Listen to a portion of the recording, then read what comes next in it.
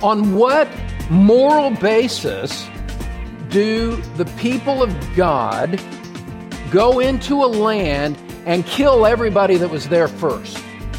How is that just?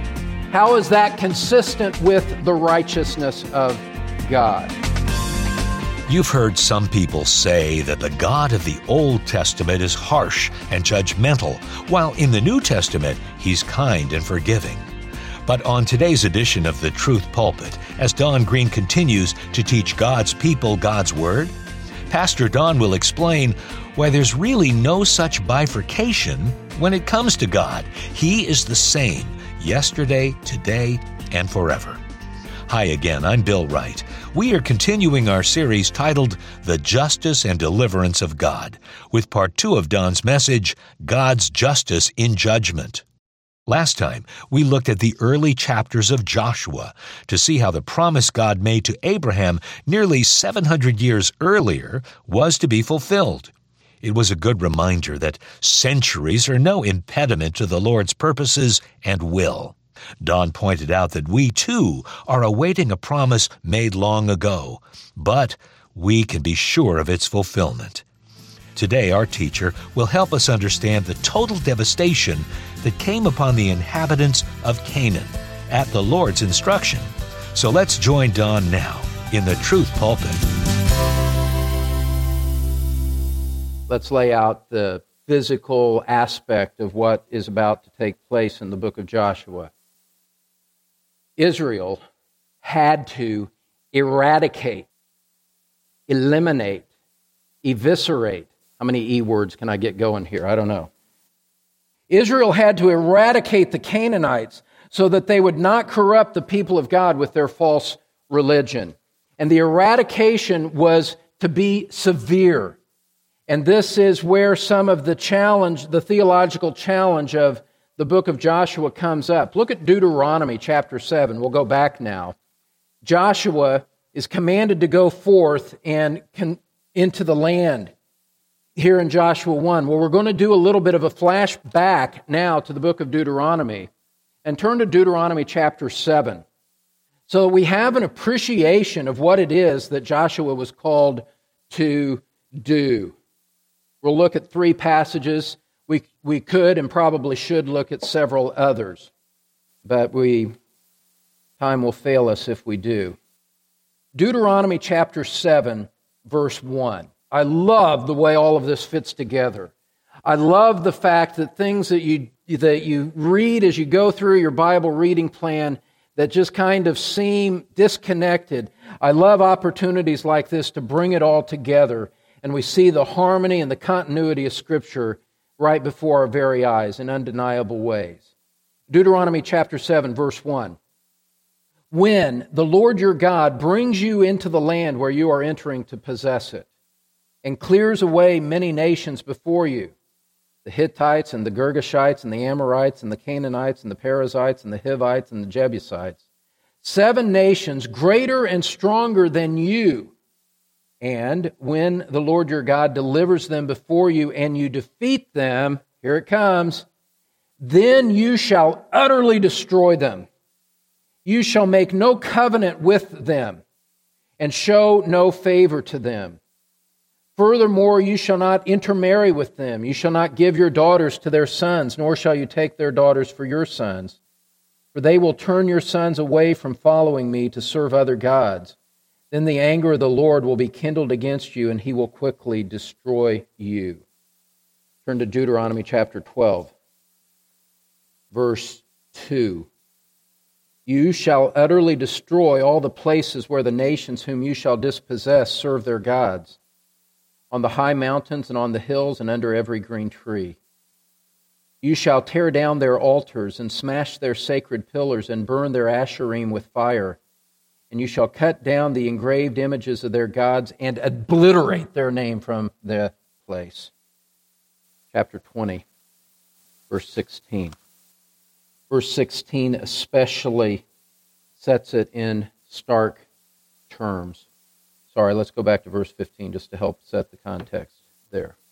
Thus you shall do to all the cities that are very far from you, which are not of the cities of these nations nearby. Only in the cities of these peoples that the Lord your God is giving you as an inheritance, you shall not leave alive anything that breathes, but you shall utterly destroy them, the Hittite and the Amorite, the Canaanite and the Perizzite, the Hivite and the Jebusite, as the Lord your God has commanded you, so that they may not teach you to do according to all their detestable things which they have done for their gods, so that you would sin against the Lord your God. So there's utter destruction. There is going to be war, and in that war, these people will be obliterated. Israel is commanded to annihilate them and kill them and eliminate them. That's pretty severe. We're not necessarily used to always thinking about the God of the Bible that way. And this raises a challenging question for us, challenging question that some raise. There are writers who would say and have said that the God of Joshua is nothing like the God of the New Testament.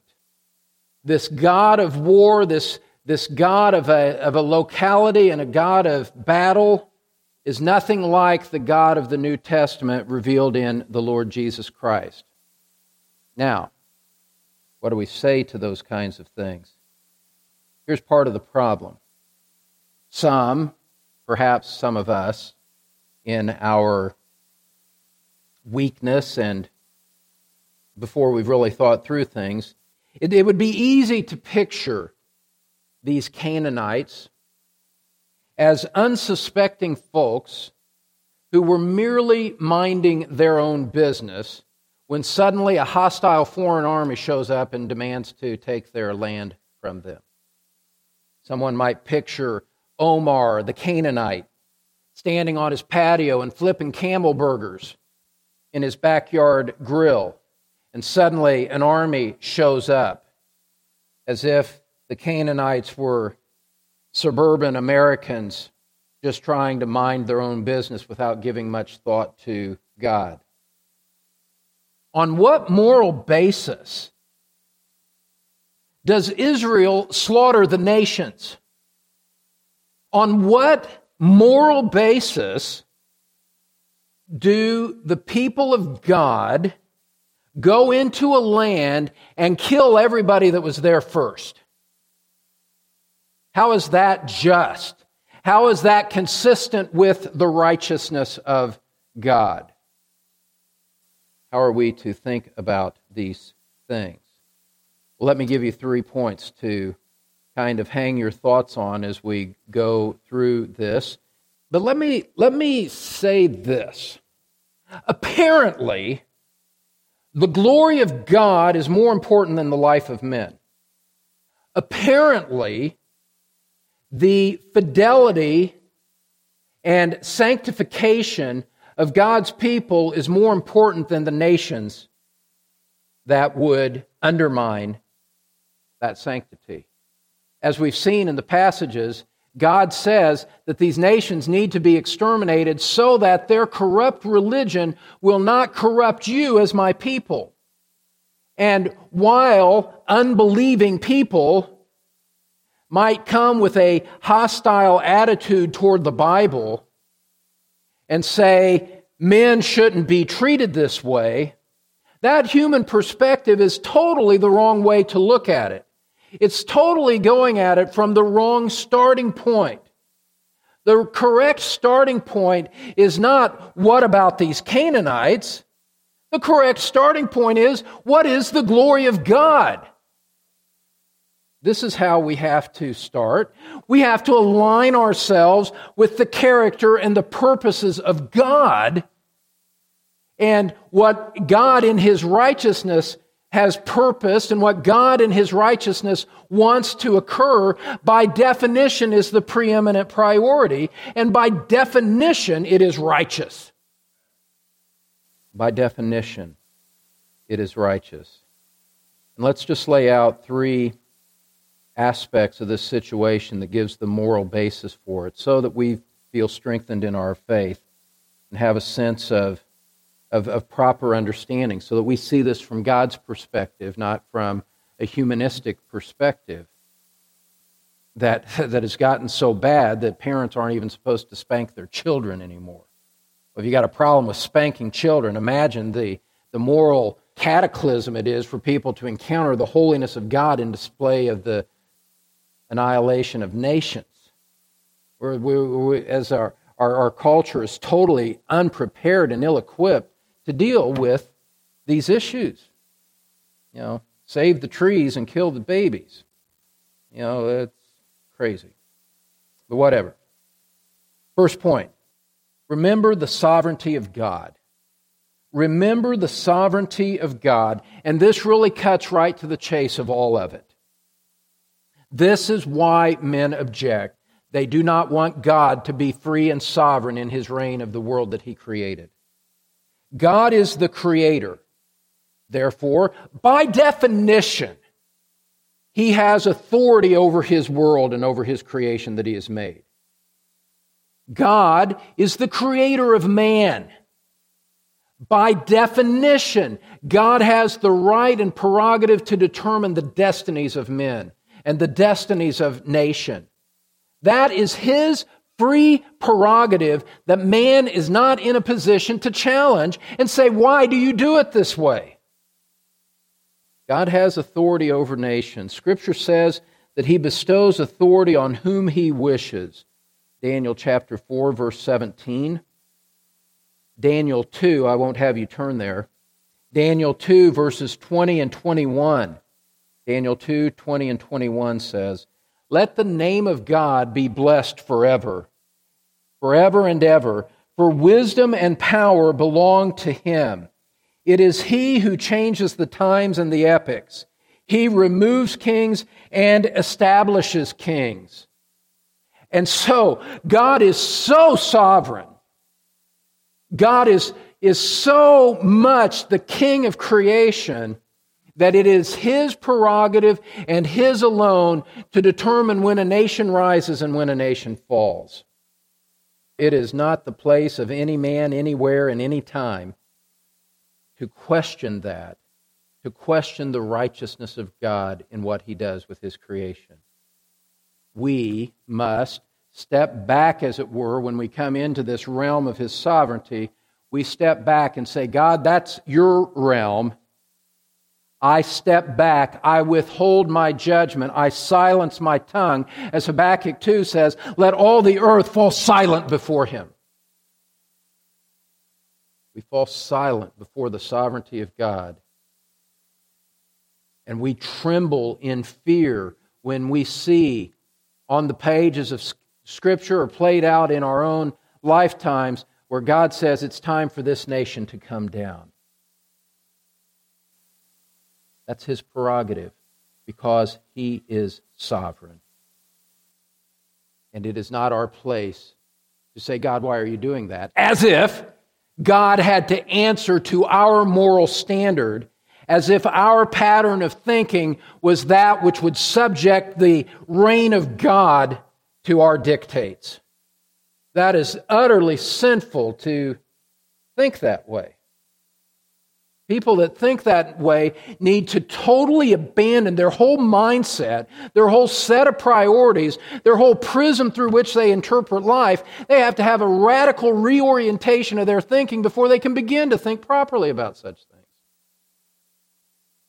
And so this is an immediate conflict with worldviews. And as Christians, as those who desire to be faithful to God, faithful to the Christ who saved us, faithful to the Word of God that we love, we can't back away from declaring that. We engage this conflict. I have a friend who was a Navy SEAL. He loved talking about military tactics. He's a fine Christian man, pastor in Colorado now. One of the things that he said is that when you come under sniper fire, enemy forces are firing at you, you start firing your own weapon and go straight to the source of the conflict. You don't run from it. You don't hide from it. You just go straight into the line of fire and you fire back with your own weaponry. When we see this conflict come up, when we engage this in books or the thinking of neighbors and friends and whoever we might interact with, we need to assert the sovereign prerogative of God to rule His creation as He sees fit. And if God commands His people to go into a nation and dispossess a land, then we are on God's side. Because God is sovereign, and we, as born-again Christians, have bent the knee. We have received Him as our own sovereign Lord, and we gladly acknowledge His sovereign reign over the totality of creation, and to allow Him the prerogative to determine the destinies of men, of nations, as He sees fit. That's how great God is. That's how powerful He is. And so we begin our thinking by recognizing the free prerogative of God to deal with nations as He sees fit. That's point number one, the sovereignty of God. Now, point number two. Point number two, the self-disclosure of God. The self-disclosure of God, by which I'm referring to the fact that God has made Himself known. He has revealed Himself. And this is going to be hopefully very helpful. Despite what some critics would have us to believe, God, while He has the sovereign right to be arbitrary if He wants to, God was not arbitrary in His judgment of the Canaanites. What came upon the Canaanites was the proper fruit of their chosen lifestyle. And Scripture makes this very abundantly clear, and history confirms it as well. Here's what is easy to miss. If you've read through the book of Joshua a few times, it's easy to have missed this. The Canaanites had heard the word of God, and they rejected it. It's very clear. It's very evident. Look at Joshua chapter 2. Joshua chapter 2. They had a surprising amount of revelation given to them, and they bucked against it. They tried to silence it. Joshua chapter 2, verse 1. Then Joshua the son of Nun sent 2 men as spies secretly from Shittim, saying, "Go view the land, especially Jericho."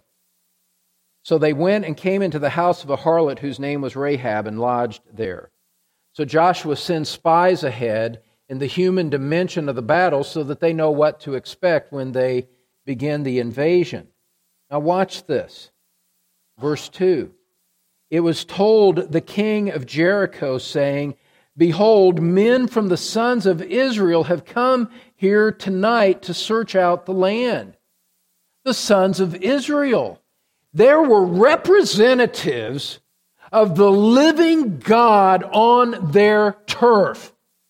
And what did He do with them? Verse 3. The king of Jericho sent word to Rahab, saying, "Bring out the men who have come to you, who have entered your house, for they have come to search out all the land." He intended to kill them. Bring them out. He says they're spies. He says, bring them out, and we're going to execute them. And so here they are. He knew who these men were, and he wanted to stop them. Well, how much did the people of Jericho know? They knew a lot. They knew a lot. They knew enough that they should have known better than to oppose these men. Look at what Rahab says in verse 8, and I'm presuming your knowledge of the story. Rahab hid the spies. Verse 8, now before they lay down, she came up to them on the roof and said to the men. So Rahab, a citizen of Jericho, comes and tells them what she knows about them and about their God. He says, I know that the Lord, and she uses the name Yahweh, the covenant-keeping name of God, I know that the Lord has given you the land, and that the terror of you has fallen on us, and that all the inhabitants of the land have melted away before you. Verse 10, we, not just I, we as a people, we have heard how the Lord dried up the water of the Red Sea before you when you came out of Egypt, and what you did to the 2 kings of the Amorites who were beyond the Jordan, to Sihon and Og, whom you utterly destroyed. When we heard it, our hearts melted, and no courage remained in any man any longer because of you. For the Lord your God, He is God in heaven above and on earth beneath." They knew who God was, to the extent that He had disclosed Himself up to that point. In the progress of revelation at that point, God had made Himself known to these Canaanites. They knew Him by His covenant-keeping name of God, of Yahweh. They knew that God had delivered Israel from Egypt. They knew the miraculous deliverance. They knew that He had powerfully worked and protected and acted on behalf of His people. But they didn't repent. They didn't come, except for Rahab, in a drop of God's mercy on this people. He shows mercy to Rahab, but as a people, they did not come and say, "Oh, tell us about your God. We realize we're a wicked people. We realize that God has made Himself known through you. Come and let us be saved too. Let us join with the people of God." When they had representatives on their soil, they wanted to kill them. That's culpable. That's morally culpable for them to respond in that way. Rahab shows that the inhabitants understood for many years the redemptive acts of God on behalf of Israel, and yet they still rejected the spies and would have killed them if only they had found them.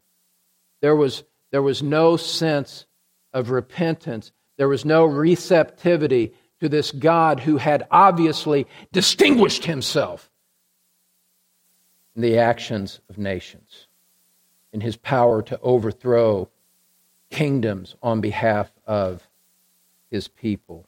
They didn't repent. Further, there's another aspect of this, a passage that we go to often. Turn over to Romans chapter 1 for a moment. Romans chapter 1. There's more coming here. Romans chapter 1, beginning in verse 20. They had not only the testimony of what they knew from historical reports, they had the testimony of creation written on their hearts as well. Notice how the Apostle Paul puts it in a time reference that would include the Canaanites. "For since the creation of the world, His invisible attributes, His eternal power and divine nature have been clearly seen, being understood through what has been made, so that they are without excuse. For even though they knew God, they did not honor Him as God or give thanks, but they became futile in their speculations, and their foolish heart was darkened." Cannot blame God that the Canaanites rejected what they knew. Fitting that they should be judged for rejecting the truth. This gives us a sense. And it shows us how the fact that this is even an issue, the fact that some of you are probably even struggling to accept what I've said here about this point, it shows how much we have been conditioned to diminish the value of the revelation of God. They had heard, and yet they didn't respond. When God's revelation comes to people, even though they don't take it seriously, even though they don't turn to it, what you and I need to understand is that there is a great moral act that is taking place there. God comes to a man and makes Himself known, makes His revelation apparent, brings it to the attention of the mind. And when someone just flicks that away, treats it as something common and profane and unholy and unworthy of their time, it makes me shiver in fright to realize that that is what the majority of people do with the revelation of God. God is sovereign, and He has not been silent. We are all accountable to know of His revelation. Pastor Don Green will have part 3 of his message, God's Justice in Judgment, on our next program, and we hope you'll join us then on the Truth Pulpit. But right now, here again is Don with some closing words. You know, friend, I listen to a lot of Christian radio myself, and I know how the game is played at this stage of the program. People have something to sell to you, or they make a strong ask for your support. Well, that's not what I want to do today at all. I just want you to know that our perspective on this ministry is this. The Truth Pulpit exists for you, to minister God's Word to you. You do not exist in order to make this ministry possible. We trust the Lord for His provision, and He's been very generous to us. So please know that we love you, that we want you to benefit from our program, and that we have no expectations of what you're going to do in response. We just want you to hear God's Word, receive it, understand it, and obey it. And we trust that God will bless you and us as that process takes place. Thank you, Don. And friend, we hope you'll visit thetruthpulpit.com soon to learn more about our ministry. That's thetruthpulpit.com. I'm Bill Wright, and we'll see you again next time when Don Green again teaches God's people God's Word from the Truth Pulpit.